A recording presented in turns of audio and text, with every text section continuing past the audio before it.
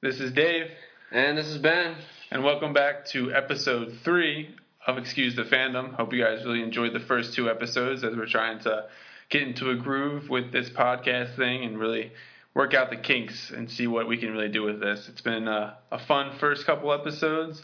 We think we got a good episode in store. I don't know. I mean, it sounds good. Sounds good on the paper we wrote. Yeah. Hopefully it sounds good out loud. But we're going to hit some interesting topics. We both got a pretty good bone to pick for the week. We have the NFL picks for the NFC East from our friends and fans at Donardo5 on Twitter. And then we have another one. I don't know the handle for someone from Instagram. Yeah, there's an Instagram too. Yeah, I don't handle that side. You do the Twitter thing. But we have that division for you guys. We're going to talk about the Cavaliers in Cleveland and what we think they should do or shouldn't do in the next couple weeks leading into the NBA season, or months leading into the NBA season. Then we're going to get into the Big Three, that news thing that Fox Sports 1's got going on. Yeah, it's really entertaining. I got some stuff to say about that. It's interesting.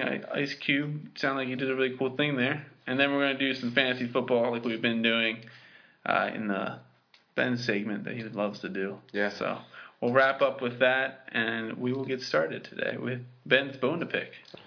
Yeah, I got a lengthy one this week.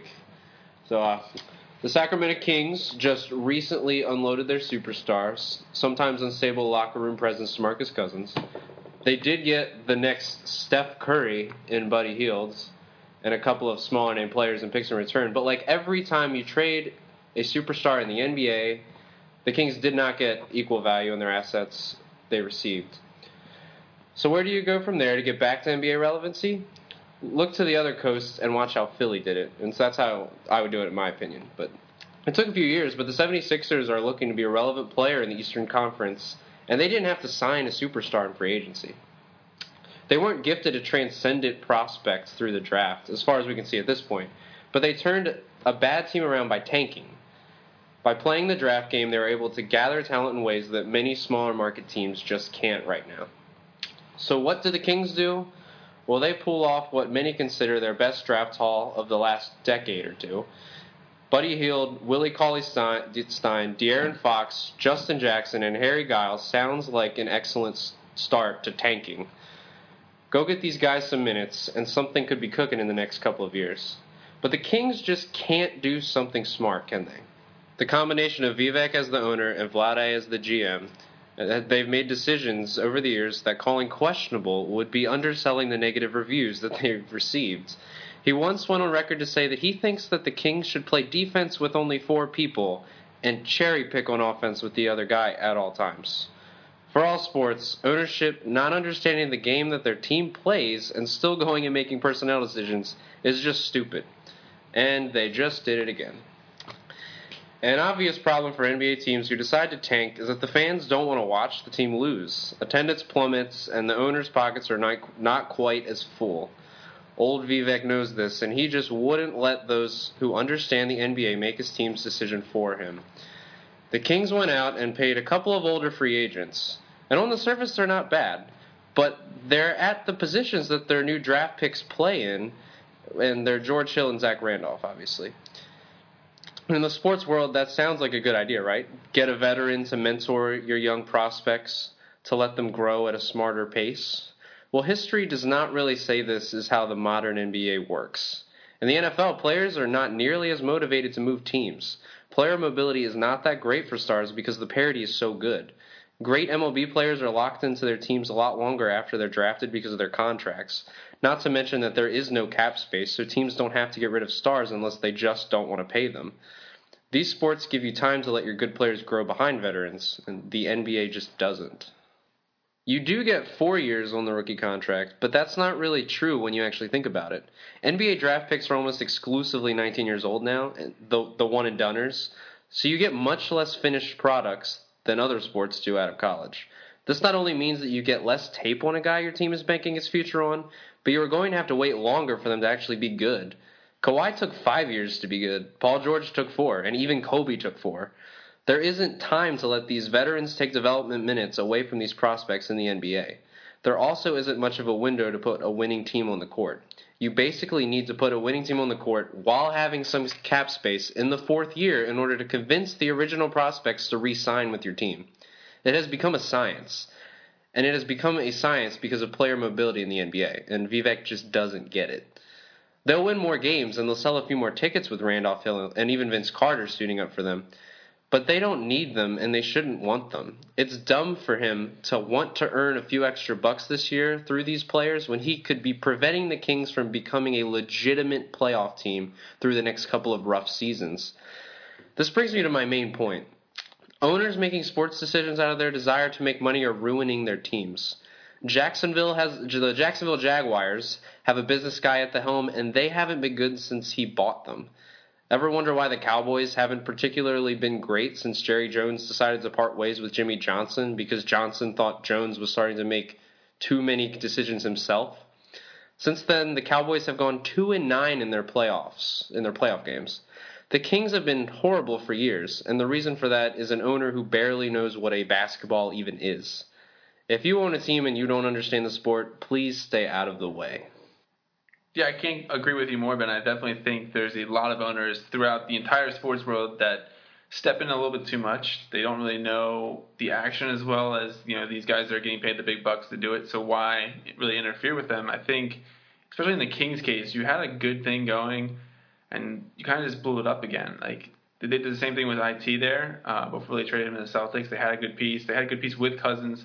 They get rid of it, don't really get much back. Now they have this young talent around Cousins. They blow Cousins up, get okay back, and then all of a sudden you have this young core that they could develop around, and they go out there and just throw some money at people. I just didn't think that was a good look for them. I think they could have done a lot more with kind of just seeing where the youth could get them. It would get them another lottery pick at least. Like, you might get a good pick there and continue this rebuild or trade that pick for more picks. It's like they could have done a lot more with this youth movement, and they kind of just half-assed it and continued down this weird path they're down. It's really strange to me, but you see it, like you said, with the Cowboys or the Jags. You see it with the Kings and a couple other ownerships throughout the NBA too. They don't really know where they're going. I think the Cavs are kind of like that way. Dan doesn't really know where he's going. He doesn't really have a direction for the team. He kind of just wings it because LeBron's there and he can wing it. It's kind of weird, but he does. But yeah, I definitely agree with you, and it's a fishy situation for the Kings. I mean, like, in my opinion, if I'm the owner and I just want to make money, wouldn't you rather wait a couple of years and hit it big? Because the Sacramento fan base is a big one. Like, they enjoy the Kings. So, if you can get some playoff games down the line, you're going to make tons of money on, because you make way more money off playoff games than regular season games right now. Yeah. So, I mean, in my opinion, I would just try to make a good team instead of trying to just put something that might sell a few more tickets. Regular season tickets. Yeah. They're not anywhere close in the Western Conference to a playoff spot. So why go down that path? I don't know. I think you kind of hit the nail on the head there. They might sell a little more tickets now, but down the road they could have sold more expensive tickets, which is bigger bang for their buck. I mean, De'Aaron Fox looks good. If you've been watching the Summer League games, he actually looks.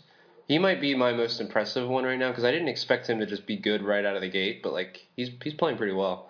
Yeah, definitely. So what's your bone to pick this week? So my bone to pick is kind of interesting. It's something that us fans, we deal with almost on a regular basis when we go to a sporting event, or when we have, in our case, we have Purple Fridays or Orioles Orange Wednesdays, and that is the fact of sports jerseys and where they're going and the directions they're going. And I think it's interesting. I don't know if I'm really mad at it. I'm more just what are they doing kind of thing. I'm going to lead off with the NHL. So they had a huge deal where they transferred from Adidas to Reebok.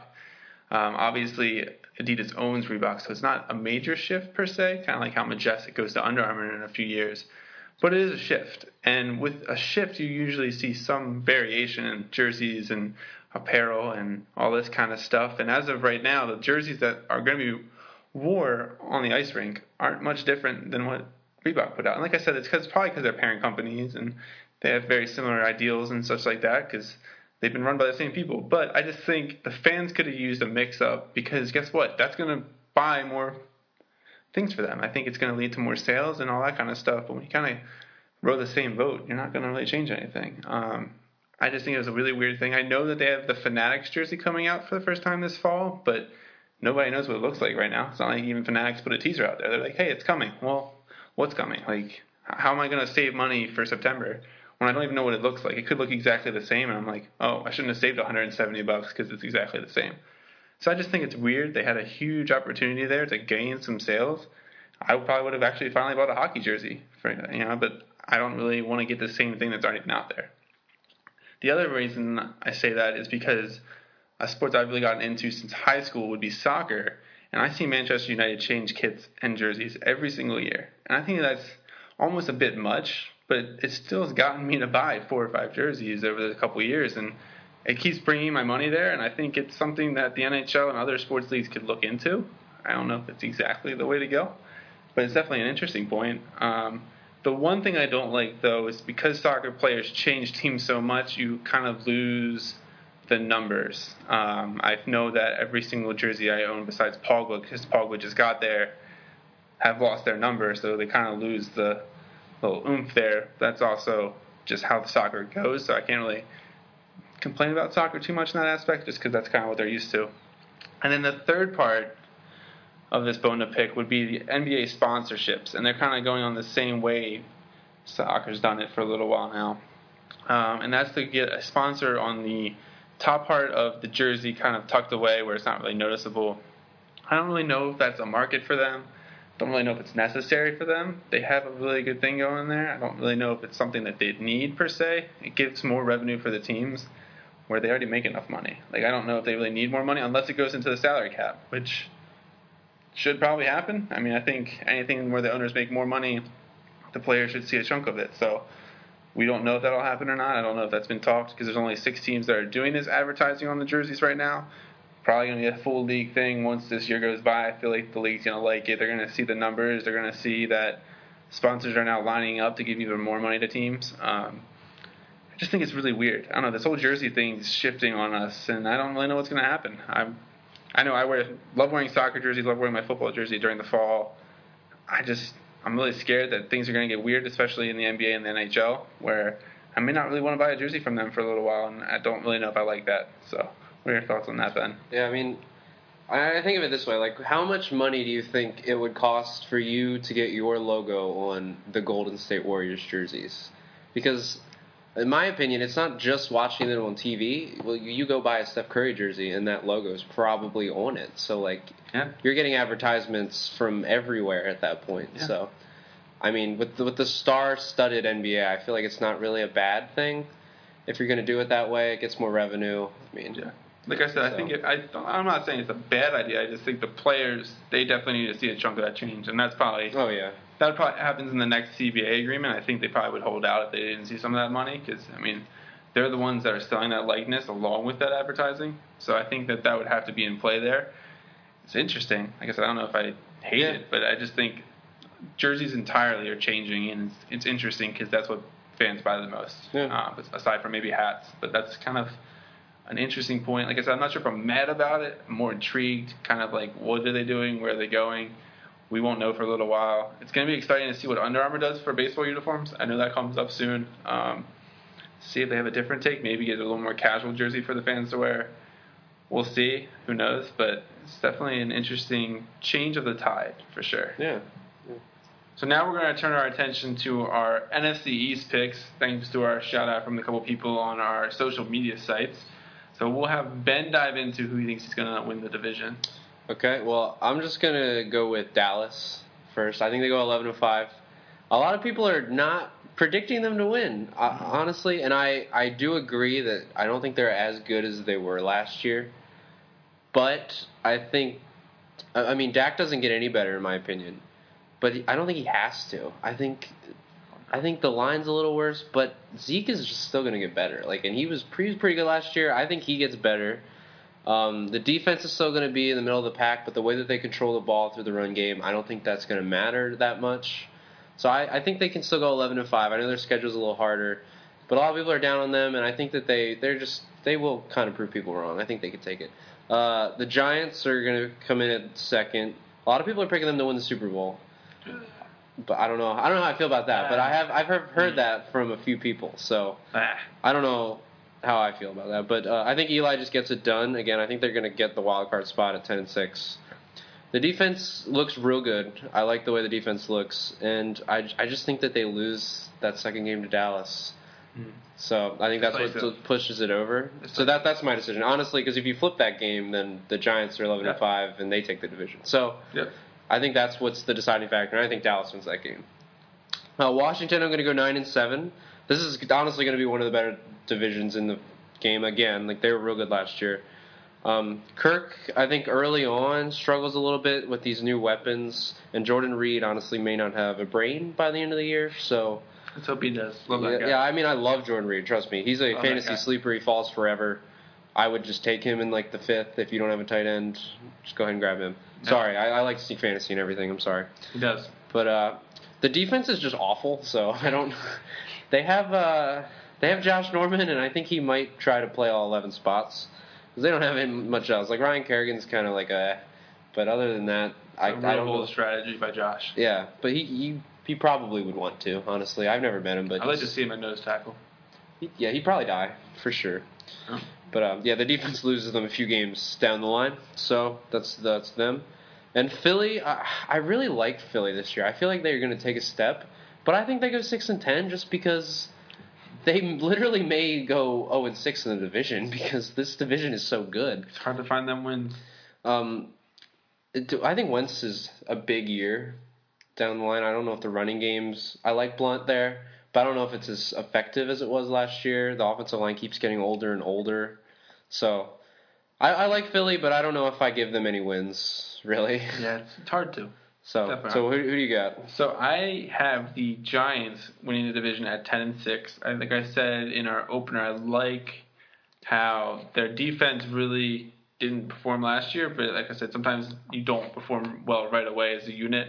And I think this is the year where they step up and they gel and they finally get things clicking on that end, which is great news for Eli because then it's less time for him to play catch up and more time for him to kind of just control the game a little bit more, which might mean Perkins can actually do something or someone in their backfield can actually do something.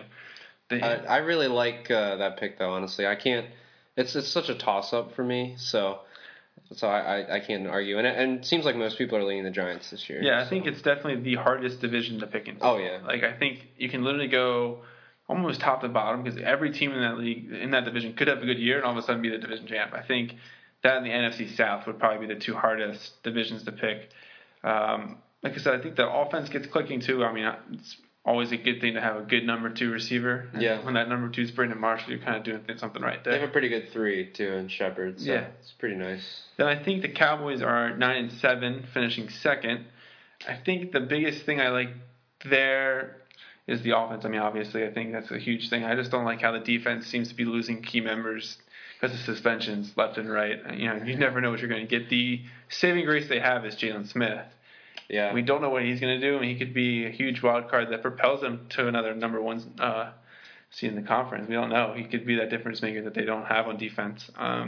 Also, can Sean Lee stay healthy for a full season again? Yeah. That remains to be seen. That's a tough call. So, I think they'll finish 9-7. I like the Eagles at 8-8, finishing third. I think their defense is okay. I think there's a lot remaining to be seen there. We don't really know what it's capable of, but they can get the job done here and then. We'll see what they go. But I do like the pieces Wentz has around him up until, like Ben said, that main running back spot. I think Blunt will do a lot of good things for you, like third and short, goal line. But who's going to get the carries really, first and second down? I don't know if Blunt can really have that big of a workload this year. He might be able to. I'm not really sure. So we'll see how that goes. And then I think the Redskins are in the basement. It's a tough call. I think the Redskins could be a lot better or a lot worse. I think a lot of that's going to have to deal with Kurt and how he kind of comes out of his contract thing and how he either takes it ahead to, prove a point that he's worth a lot of money, or if he has it in his head and it kind of kills him a little bit. And, that can weigh on a lot of people, and it's going to be really interesting to see. I don't really know if their defense can do enough to win them games or even keep them in games. That's going to be their biggest downfall for sure. Is that defense, and you definitely need a good defense to win games in the NFL. Oh, yeah, you do. You still do. So it's going to be interesting. We want you guys to help us continue picking these divisions every week. So if someone could give us another shout-out and tell us what division they would like to hear us talk about next week, we would be happy to dive into that for them. So now we're going to turn our attention back to the NBA. We've had a lot of time on the NBA these last couple podcasts. It's obviously almost their regular season right now. I feel like this is more important to them than the actual 82-game season. It's been a lot of fun listening to all the different topics the pundits throw out at us, listening to the different ideas people have. But we're going to dive into the Cavaliers because they have a weird situation. Yeah, it's very unique. Yeah, I think it's weird in the sense that they know they have a 1 seed, but do they know they have a championship? And it's like, what do they do now that they, kind of see that Golden State keeps getting better somehow, some way? They look really great. I just don't know what he's doing, especially considering, have they named the GM yet? Nope. Still haven't named a GM, so you're barely able to make moves this offseason because of that. Can't really do anything without someone at the helm, and I really don't want Gilbert at the helm. I think that's a terrible idea. I think that's exactly what Ben's talking about with the Kings ownership and how maybe he's a little too into it with Vlade, and it's a weird mix. But I just think you need to get that locked down. But what do the Cavs do, Ben? What do you think they do? So, I know this sounds insane, and I have no compassion whatsoever, but I honestly might want to blow it up right now. Yeah. I would even say field offers for LeBron. He's got 1 year left on his deal, and you have no future because he will leave. There is no doubt in my mind he leaves. Yeah. Like, they'd have to somehow win the championship, and unless 2 of Golden State's players get hurt, I don't think that they even have a shot. Yeah, like 2 of the stars have to get hurt. Oh, yeah, like not Klay Thompson. I don't even count Klay Thompson right now because he didn't even need to be good, and they still dismantled the Cavs. Mm-hmm. So, like, it's got to be KD, Steph, or Draymond's. 2 of those guys have to go down. 2 of those guys. Even then, it's still going to be a dogfight. I still think it would go 5 or 6. Yeah, it would still be a great series that way. That's the only way it's a great series. Yeah, so I think that's a really interesting take. I don't know if I blow it up all the way with LeBron. I think you at least milk it for the ticket value, like kind of like the Kings were thinking. I think you got to milk it a little bit just for that. But I do field offers for Kyrie. If we really do think LeBron's going to leave, which I do and Ben does, I think you can get a lot for Kyrie. He already has said if LeBron goes, he goes. So why not do it right away? Why not get a lot now? Because you could get a lot. Like that Bledsoe trade that was pronounced at the NBA draft. That's a good coup right there. That's cooking with something. It's more than someone that doesn't want to stay and wants to leave. That's true, but I think that's the only way you trade Kyrie and not LeBron at this point. Because if you trade Kyrie for the future, LeBron's gonna be pissed. Like he might not even show up to games. So if you get rid of Kyrie, it's got to be for a win now mode, in my opinion. Or if you get rid of Love, obviously win now. Like you don't want assets in return. So I mean. That's why I feel like if you go down this path, you got to start with LeBron because he's the one that's going to be the most. That definitely makes a lot of sense. I don't know if they can move Love at this point. I mean, if the Pacers didn't want him, I know the Pacers were hell bent on not trading within the division. I get that. Yeah. Or even within the conference, but if they didn't want him, and the Celtics obviously weren't really, they could probably have been players for him and give a lot of picks up for him and really change their team a little bit. Probably if they wanted to try that route. Even the Bulls didn't want him, like, for Jimmy. I don't know. I don't know if Love will get you anything, but I do get the point of trading LeBron now. I think you could. I don't even know what that market would be like. That's what I'm saying. Like, I would field offers. I'm not saying that I would be like, yeah, I'm going to trade him. But, like, if I get something pretty nice, like the 3 first-round draft picks from the Celtics. Well, I don't know if I go to Celtics. NIT. I probably could send him to the West because I feel like even a LeBron-less Cavs still wins the East if they do keep Kyrie and Love after that. So, like, what from the West could bring you LeBron? Like, that's tough. What works? The team that oh man. Like Cat? I don't know. I don't know if I would do that. I have to think about that. Anthony Davis, maybe. That's just weird. That's weird, yeah. You got to get a lot. It's LeBron James. I don't care if it's 1 year. It's LeBron. Your team's instantly in the title chase. I feel like it's got to be a team that is already a contender. Like, would you go for Porzingis? Like if you're the Knicks. No, and you're like, hey, let's try this. And I don't do that if I'm the Cavs. I don't think that's enough. Really? And I don't think they have anything else. Well, they definitely don't have anything else. So that's the thing. I would say the team that might throw what they have at him is San Antonio. What's enough there, though? I don't know. I have to look at it. You have to lose Kawhi. I mean, no, I feel like you'd have to try to not lose Kawhi. That's the only way you do it. Because at this point, who do you want on your team 5 years from now? Kawhi or LeBron? I'd take Kawhi. Yeah, who knows? In 5 years. Yeah, not now. Of course, but I just don't know if there's even someone that could, like, my asking price for LeBron, I'm not even the biggest, fan of LeBron. I would ask for a ton in return. It would have to start with the Celtics 3 first-rounders. And that's where I start. Well, yeah. Probably. Yeah, it's a lot, but it's LeBron James. And he instantly sells out the Garden every day. That's true. Instantly. I think Houston would definitely try. I think they could play like a team from Moscow and they would sell out the game. Oh, yeah. Just because Bron's there. Like, I just don't know. I don't know what it would take to get that away. It's interesting. We'll have to come up with scenarios. Yeah. That's crazy. Yeah, it's got me thinking. But yeah, I think blow it up's definitely. But if you don't blow it up, he's got to get a GM in there soon because they have to come up with a 5-year plan. Oh yeah, so they haven't made really any moves while Golden State just keeps getting better. So like, what do you expect? Yeah. Like they already showed you they're much better. So. Yeah. And apparently the one guy LeBron tried to recruit, Crawford, didn't even come. Yeah. So like the one guy he reached out to this whole free agency period still left and went to Timberwolves. Like that right there sends me a weird message that like maybe he's not staying. Like someone should want to come there to play with LeBron. Well, that's the thing. I think it's the consensus that like, oh, this is a 1-year thing. Right. Golden State's already got this in the bag, so why would I go to him when I don't know where he's even going to go next year? So yeah. So like I said, I think Cleveland's got to get that 5-year plan set now. Assume LeBron's not going to be there. I think you almost should assume that the first time he came back. Like right when he came back, he should have been like, all right, here's what we can do the next 3 or 4 years. What does year 4 look like? Or what does year 5 look like? I think that should have been what was said, and I think it probably was said by Griffin. I'm pretty sure he probably knew what was going to happen. Yeah. And then you let him go because you didn't want to fork up the cash, and next thing you know, nobody knows what's going on. You have someone that's got to step in and be like, okay, I have LeBron for a year, maybe, and where can I go with that? So I think it's going to be definitely interesting. Quick prediction, where does he go if he doesn't stay in Cleveland? Next year as a free agent? Oh, I'm going to go say LA. I think he goes to the Lakers. Yeah, I've liked that all along. And the more I see Alonzo, I know it's been a small sample size in the Summer League, and the first game, shooting-wise, was ugly.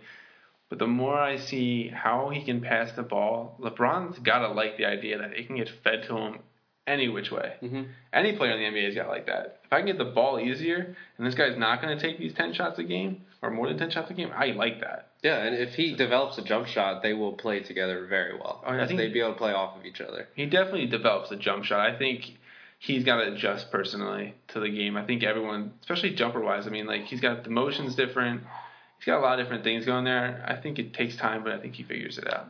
Yeah, for sure. Yeah, I like that idea. I think LeBron will like that idea, too. I think the Lakers especially if Paul George goes there, too. That's one of the only ways I think Golden State has even a shot to lose the next 2 years. I mean, if you think of a Ball, Ingram, Bron, Paul George. Well, what if Klay Thompson goes there with LeBron? Instead of Paul George, you get Klay Thompson with LeBron. I think that's even, like, honestly, in this 3-ball era, Paul's good at shooting threes, but you can't say he's better than Klay. Klay's the second best 3-point shooter in the whole league when he's mentally with it. He almost has a kind of Ubaldo mindset right now where he's not mentally with it. But as soon as he gets mentally with it and is really there in the game, I think that's a deadly thing in this NBA. Yeah, LeBron, Klay, Lonzo. That's a nice team. I like that 3. It's a lot of points, for sure. So it's a nice big 3. Oh, weird segue. Guess what we're going to talk about now, guys? The big 3. Yeah. So Fox Sports 1 has these rights to something Ice Cube developed. Yeah, it's Ice Cube's crazy. Baby. It's crazy. It's something that's taking a lot of the internet by storm and TV by storm, and Fox Sports 1 may have locked themselves up with something that's going to maybe take ESPN, scare them a little bit. Yeah. For sure. I think ESPN definitely regrets not taking this if they had the chance. Yeah. They, I think I saw somewhere, I don't know if this is entirely accurate, but they said that their ratings were up like 4 times what they expected the first week of this, which is just nuts. I mean, I can imagine. Like from myself, I love it for a lot of reasons, but I think the top reason is it takes me back. Yeah, it's pickup games. Like, it's just old school stuff. Yeah. Like, it's nice. Right. Not only does it take me back to, like, me playing on the courts and with my friends and playing 3-on-3 or 4-on-4, whatever have you, it takes me back to AI killing people with the crossover or Billups. Big, you know what I mean? Like, all these guys playing the game they live and playing at a high level even though they've gotten older. I think that's just amazing. I think it's so much fun to watch, especially in the half-court setting.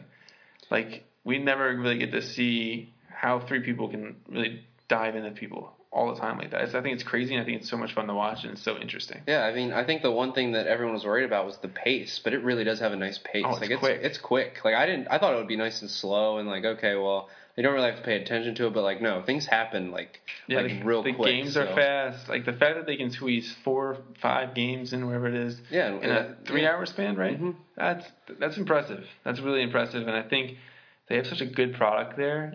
And Ice Cube is such a good innovator, and he's such a good mindset for business. He knows where this can go, and year 2 of this is going to be even crazier than year 1. And I think that's the best part about it, is that this is just getting started, people. And imagine when you can get, like, if you could get Kobe versus AI. Oh, man. Or, like, Tim Duncan in it. Some of these, like, huge names that have just finished, like the big ticket KG. Like, imagine some of these guys that could join this league, even if it's for just one summer. Like, it's one summer where, like, essentially the Drew League is now this huge thing. Yeah. The big 3. I think that's such a cool idea. Yeah, it's definitely. I give it an A. Like it's nuts, but I don't think you cannot give it an A. Yeah. I think it's done so well and has so much room for growth. And I don't know. I just know that if I could get my hands on tickets to go see them in Philly, I would do it in a heartbeat. Oh, for sure. Which is this Saturday. If anyone in our area is listening and can get their hands on tickets, it's this Saturday. Yeah, you should hit us up if you get tickets. But I really think that the success of this is going to draw some of the bigger name players. Maybe if not next year, it's going to keep growing. Maybe the year after. So I could definitely see Kevin Garnett wanting to do this. Like he's so competitive.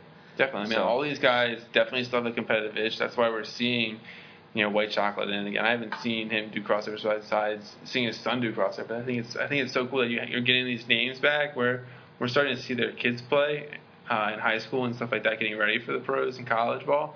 Now we're seeing them back at the court, back on the grind, because their kids are taking steps that they can kind of back off a little bit and do something more fun. I think that's so cool. Yeah, I think it was a great idea. I really like it. Definitely nailed it. So I think we're going to do a draft of teams that we want to see. Yeah, so if we picked our own big 3. Picked our own teams. It's going to be kind of wild. It's kind of different. And it doesn't involve anyone that's currently in the big 3. So if you guys are listening and wondering, well, why didn't they pick AI? That's easy. Or why didn't they pick Billups? It's because we're not picking players for teams that are already playing. I think that kind of would defeat the purpose of us drafting, because we probably would draft teams that are already there. So. Oh, yeah. And I think we have a 1 year removed from the NBA at this point. So if they're former NBA players, they have to be out for a year. So no Kobe, no KG, no Tim Duncan now. So we kind of set up our own thing where they retired in 2016. We couldn't pick them. So they have to have a full year, 2-year removal. So we're gonna do a back-to-back draft here. So Ben will pick his first person, and I'll go, and then Ben I'll go again. So go ahead, Ben. Okay, so I was thinking of this 4-point shot, and it really took over my team's mindset. I think my first pick, I'm gonna go Gilbert Arenas. Dude was a sniper. I like him. Yeah, I loved watching him in DC since that's who we're close to. I think that was very intense. He was the whole reason why Braun was shaking a little bit in the East. That team was deadly. He led that team. It's an interesting pick for sure. Just no guns. Just definitely have to metal detect him on the way. Snay that out of there. Make sure Critton. What was it? I don't even. Jarvis. I don't remember. I can't even say his last name. Yeah, don't let him in though. Yeah, just keep them far away from each other. Good pick though. I mean, I think like you said, his range is probably through the gymnasium. So I was thinking. Might have to get a bigger court. Yeah. Yeah. So I think that's a great pick, and my pick piggybacks off that range idea. But mine may not have the 4-point range, but he's got that 3-point arc locked down, and that's Ray Allen.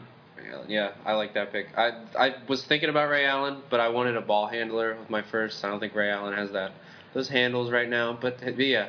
Now technically, I know he's still technically a free agent. He's not retired, but he hasn't played in 2 years. So all I gotta say is one of my future picks, setting screens for Ray on the baseline is all I need. I don't need him to handle the ball. He just needs to pick and pop. Fair enough.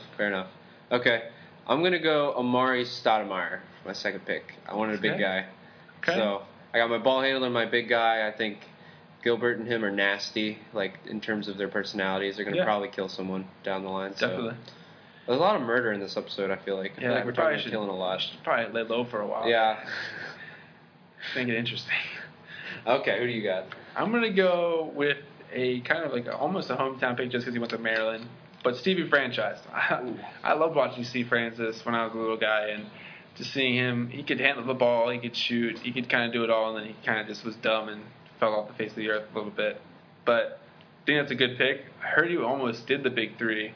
Kind of just missed the cut. Yeah, he made my cut. Yeah, he couldn't pass the physical, so I think he tried, but he didn't get cleared. So yeah, look for him next year. But as of right now, if I could pick one, I'd pick Steve Francis. I think he brings a lot to the table because he can shoot and pass and handle. Yeah, kind of gives you that element where you need in the 3v3 kind of tournament is that someone that can break them down, get to the hole, and kind of shoot from the outside. I think Stevie Franchise brings that to me. Okay, yeah, I like that one. This next one, I went a little younger. I know these guys that are dominating right now are on the younger side, and that it's obvious that would happen. But I'm going to go Jimmer Fredette, thinking about the 4-point line again. Jimmer. I think he could. I just saw for a charity game, he hit like 90 3-pointers in a row, or not in a row, 90 out of 100 or something crazy. Wow. Like that's pretty good. I would probably fall asleep by shot 50. Yeah, like that's nuts. So I think he's still got the shot. I think he can handle the ball a little bit too. So I like Jimmer. That's definitely a good pick. I think it would be interesting to see him. I don't know if he can play defense in a half-court scenario. It's probably his biggest downfall in a full-court scenario was his defense and his size too. I mean, we don't have the biggest guys on the court right now just yet, but I even feel like Stevie Franchise could put him in the paint. Well, there's a lot of guys that are tall in this league too. Yeah, you watch it so I think he could have some troubles. I feel like a lot, especially you see it in the half-court set a lot where people just go in the post on people. I mean, Stevie Franchise would post up for that in a heartbeat. I feel like so. Oh yeah. But I think with my third pick, this is my whole grit of the team. Played in that big Michigan team back in the '90s. I go Chris Webber. Chris Webber. Yeah, mostly because if he goes near Marty Stoudemire probably loses his face with a bow. Oh yeah, they would definitely get in a fist fight. Yeah, it definitely gives me the grit. Like I said, got him there to hit Ray Allen off the screens, him in the post, get the boards, kick it back out, kind of thing. I think Webber gives the grit, the soul of the team, kind of really brings it together there. Yeah, I like that. So we each picked a fourth player. Yeah, for a bench. Just an alternative, kind of have someone off the bench. I know the Big Three currently has a 6-man team. Yeah, it was tough to find out some of these guys. Yeah, well, it was not only tough to find, it was, for time's sake, too, to get through the rest of the podcast, we kept it at 4. But, yeah, it's definitely hard to find a full 6 group. Yeah. Especially if people that aren't already in the league. Yeah. To kind of pick and things like that. Maybe throw an Andrew Bynum out there or some of these other guys. But a lot of them, honestly, have had pretty serious injuries. Like, I would love to have Brandon Roy, but I would love to have Brandon Roy 10 years ago. Yeah. kind of thing. Yeah, speaking of Brandon Roy, I went to another guy that probably should be more in line for a wheelchair basketball league, in T-Mac.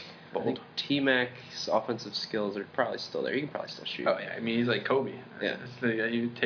I'd take Kobe if we didn't have that. Oh, yeah. First overall pick is Kobe if we allowed him to join. Certainly. Yeah, I mean, I think Tracy, I love watching T-Mac play. Him and Yao are dynamic. Him on the Raptors, Magic, he was a scary dude. He could put up points in a heartbeat. So I think that's a great pick, especially if he is coming off your bench. Yeah, I figured bench player, shoot for the ceiling. Yeah, definitely.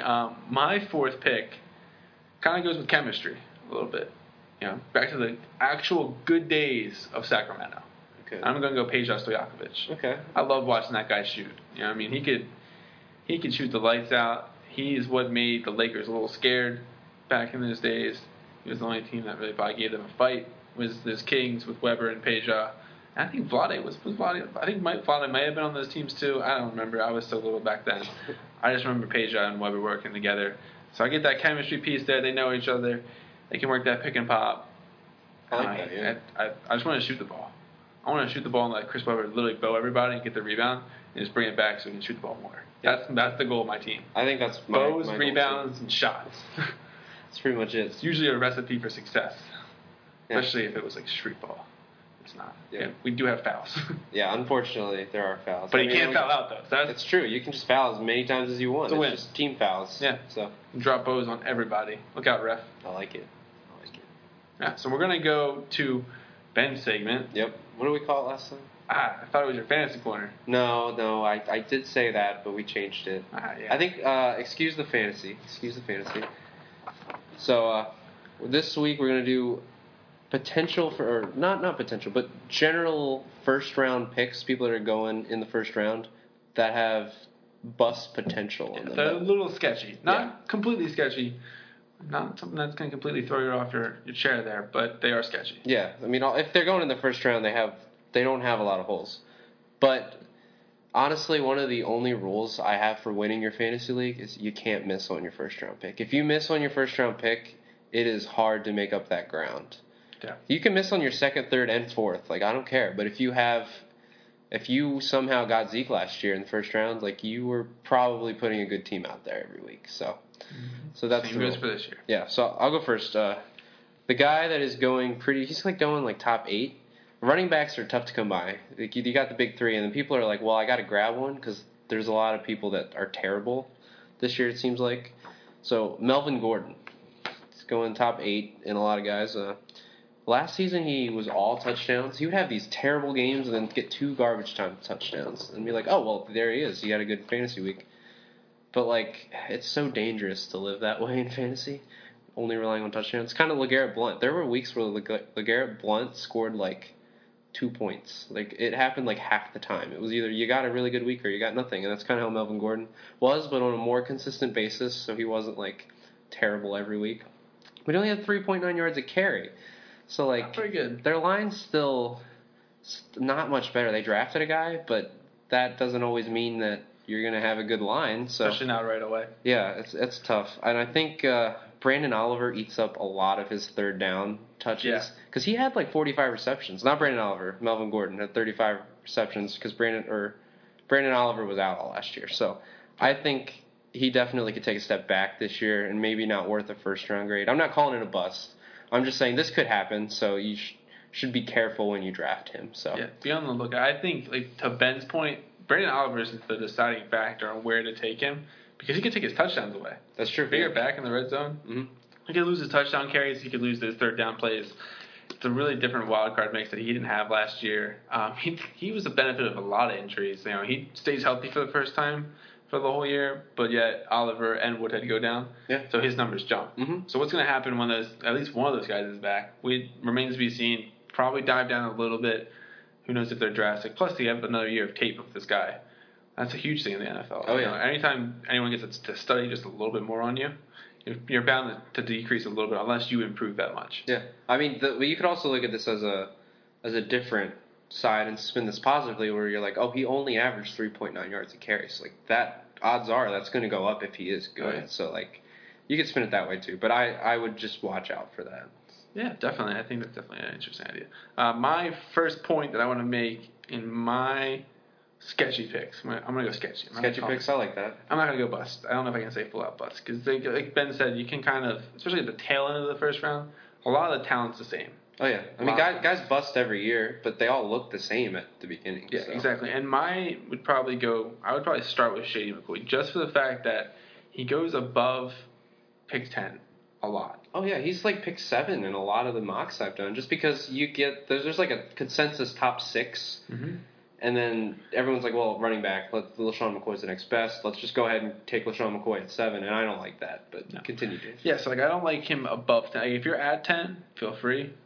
I'm cool with that. I think anything above, you just kind of gotta watch out a little bit. I mean, if they start throwing the ball a little bit more with Watkins finally being there for a full year or anything like that, he's gonna get a lot less touches. It's just an interesting idea. Just think you can do a lot in that first round pick. Like with that first round, if you're a 9 or above, I think 10, 11, 12. If you're thinking Shady, go ahead. I just don't think I would personally like to go Shady there. I just think you could do a lot better. There is a lot of running backs in those 3rd and 4th rounds. Well, a lot of depth will fall. Yeah, he literally plays hurt every week, too. Like, he's always on the injury report, so you always got to be watching for every game if you have Shady McCoy on your team. Right. So. And what happens if he's actually hurt all year for once? Or like yeah, I've been waiting for that because he's never really been hurt. Yeah, the worst amount of games he had is 12 games a year, and that's still pretty good for him. That's pretty good, yeah. I want to call him durable for that, but he's hurt. Something's wrong with him every week. Yeah, he's got something going on. I don't know. So my next guy, I'm going to go with another running back, Jordan Howard. And this is more about Chicago than it is about Jordan Howard because I like Jordan Howard, although when you look at tape, he does not jump off the screen. He just looks like a guy running the ball. Like it's weird how I don't say that, but like he's not super fast, not super agile. He doesn't really do anything special, but he does everything pretty good. So I like Jordan Howard in the long run, but I feel like this just smells like a Todd Gurley situation all over again, where their line's better than St. Louis's was, but I think Chicago also has more running back talent behind Howard than the Rams had behind Gurley. So if Howard starts to lose that hot hand, they might immediately start using this other guy. Cohen. Yeah, a lot of people. Sleeper. A lot of people are not even mentioning Cohen, but they picked him pretty early, right after Perrine. It was a 4th-round pick. It was right after Samaje Perrine. It was early. So that they might have some plans for him in the near future. Definitely. So. Even if it's a pass catching back, he could definitely be involved. Yeah, you could definitely but vulture some of these touches from Jordan. Yeah, that's basically all I have about that, though. I don't really have any stats to back that up. I just have a gut feeling that it could turn into a Todd Gurley situation. Yeah, I definitely think Jordan Howard's sketchy to begin with. I'm not really high on him. I wasn't really even high on him last year. I think I traded him in our league, I think. I don't know. I did a lot of random moves at the end of our last year and still somehow finished off pretty good. But I think it's a sketchy situation, especially with them kind of in a quasi-rebuild. John Fox is going to have to try to push for some W's. That might mean some throwing the ball more, which may not be good for anybody at all. That's not good for anybody. I just don't like that situation. I think it does, like you said, remind me a little bit of the Todd Gurley situation, but I don't know if he's got it all. I don't know. Yeah, he doesn't jump out on the screen if you watch him. Yeah, it could be a revolving door at running back for the Bears, that's for sure. But Ben's right. My last 2 ideas for fantasy aren't running backs, which I think to Ben's liking is a good thing. Yeah, you got a bonus from Dave. He gave me 3. Yeah, a little extra to keep you guys going. So my first is Michael Thomas. Kind of scares me in the first round. Mm-hmm. Yeah, I'm not even sure if I'm comfortable at 12. He's a middle of the second round guy for me. He's a lot of people are expecting a lot, but I don't know if he can repeat what he did. See, I don't know if he can not only repeat, but I just think we've talked. I think in any sports league, people learn, especially a year after your rookie year. The people start to adapt, see what your weaknesses are. So if you don't improve on your weaknesses, they're gonna find it. I also Snead's going to get the ball a lot, in my opinion. It was one of the hardest trades to make in our dynasty league this offseason was to trade Snead away, just because I think he's going to get a lot of targets, and people aren't really talking about that a lot. I think that's a little underrated. And also Ted Ginn. Ted Ginn was a monster last year with Carolina, and people are constantly forgetting he even exists on the Saints team. That was a really underrated signing. It was really underrated. It's flown so much under the radar. Everyone's worried about AP and what's going to happen with that running back situation, but no one's talking that Ted's there. Ted could be that guy down the field for them that they haven't really had in a while. So that's Devery Henderson. It's been a while. Yeah, it's going to definitely open the field up for them, and I really think that all that kind of stuff, even Adrian Peterson being there, takes the value away from Michael Thomas. They could run the ball a lot this year. It's true. They have a 3-headed monster, with Kamara being there, with Ingram and AP. There's a lot of running backs. The ball may not always go to Thomas like it did last year. I don't know. Definitely going to be interesting for sure. But and then I think my last point for fantasy would be, don't overthink the star wide receiver. I think people are always overthinking that these guys are there and that they're jumping on these running backs early, like Ben's point. The fact that I did a mock earlier this afternoon and there was somebody taking these running backs way ahead of Odell, and Odell fell to me at the 7th spot. I was like, Odell at the 7 is just remarkable. And I feel like that won me the league if it was real. Yeah, to be honest with you, that's just not fair. That's just a crazy pick, and obviously the draft board's got to fall for you the rest of the way too. But to start off with Odell at 7 would be crazy. So just don't overthink it. If they're there, and you're what happens if Ben plays hurt this year again? Brown could have a bad year, or all this kind of stuff. They're gonna put numbers up. None of them have proved otherwise. Evans, Odell, AB, all of them have proven that they can put up numbers, no matter what their QB plays no matter what their running back plays or how their defense is, or whatever. They all put up numbers, and they're going to continue to do that. It's a passing league. Don't jump on a running back. There's so much depth in this 2 to 4 rounds, 2 to 5 rounds even. So don't jump out and think that you shouldn't get one of these guys. Yeah, if you don't have a top 3 pick, I almost would say just draft wide receiver in the first round. There's almost... The upside is just all there for the wide receivers, and there's so much bust potential with these running backs, so I would just watch out. Yeah, definitely keep your head on a swivel with these guys. Don't psych yourself out. A lot of people psych themselves out on draft day. They get a little ahead of themselves. They get a little freaked out. Don't psych yourself out. The numbers are there. Listen to them. Yeah. They're going to continue to get better, especially because most of these guys are young. And their quarterbacks, a lot of the quarterbacks are young, besides Eli and Ben. Their quarterbacks are going to get better. Jameis is going to get better. There's a number of things that could get better. So yeah, you just can't miss on that first round pick. It's like rule number 1. yep, Like if you want to win, Ben's book, don't miss the first round pick. Yeah, definitely. So we're gonna end today's show just picking the home run derby winner and the All-Star game winner and what implications that could lead into the rest of this baseball season. So who you got tonight? I'm gonna go with Stanton. He's a stud. He's got all the power. I know everyone's hot on Judge, but I feel like having experience in the home run derby kind of matters. Oh, it definitely matters. Stanton's already done it, so. Definitely matters. And I think it's mostly because it's all about the swing and keeping that swing kind of the same motion. I think it's really underrated. Not a lot of people talk about that part. Also, like in the past couple of years, people have been putting shows on for their hometown. Stanton being the hometown guy this year, I think that plays well for him. He knows the park. I also think a right-hander definitely wins. Just looking at how Marlins Park plays out, I think a right-hander just makes sense. For argue's sake, I don't want to say Stanton, even though I think that's probably the solution. So I'll go Judge. He might be the most exciting person. It's all about his endurance, and if he can make sure that some of his 450 to 500 foot shots turn into 370 and just get over the fence. So for argument's sake, I'll say Judge, even though my heart's with Stanton, for sure. That's fair. I think Judge is my number 2. I think that. Yeah. So who you got in the All-Star game? Now, luckily, like we talked about in the last episode, there's no implications for that World Series Game 7. Yeah, thank I like God. that. But thank goodness. Who you got? I'll take the NL. I think Trout not being there is a big thing. I don't like looking at the lineups. The AL's just got an interesting crew. Yeah. Where the NL's still got the studs. So. Yeah, still got the studs. That's for sure. I'm gonna go AL. They've had a pretty good track record recently, winning it when they kind of don't even deserve to win it. I think I'm gonna go them. It's gonna be close. They've always been kind of close recently. Oh yeah. I'll probably say AL 5, NL 3. That's a low scoring one. Low scoring affair tomorrow night. I feel like the pitchers are better this year than the hitters. That's fair. Definitely. I think they'll dominate a little bit. Definitely a great pitching matchup to start the game with Sale and Scherzer. The thing is, if Scherzer could go all game, I'd say NL. But because Scherzer's not going to go all game, I'm going to say AL for sure. So that's our podcast for today, guys. Hope you liked episode 3. If you haven't listened to episodes 1 and 2, check us out on iTunes or on the Apple Podcast app. We're there for you to listen. We are there for feedback. We want you to tell us something. If you liked it, if you didn't like it, where we could improve, what we could talk about. Yeah. Go write a review for us, guys. Yeah, write a review on the iTunes podcast. Hit us up on Twitter @ExcuseTheFandom. Hit us up on Instagram. I think we're going to make a Facebook page. Yeah, like us on Facebook. There's a Facebook page. Oh, there is one already. Look at that. Ben's on it. So, make sure you guys do all those things for us. Give us some feedback. Write us something. Remember, this is a show for fans, by fans. So we want some feedback. So please give it to us. Thank you, guys. Peace.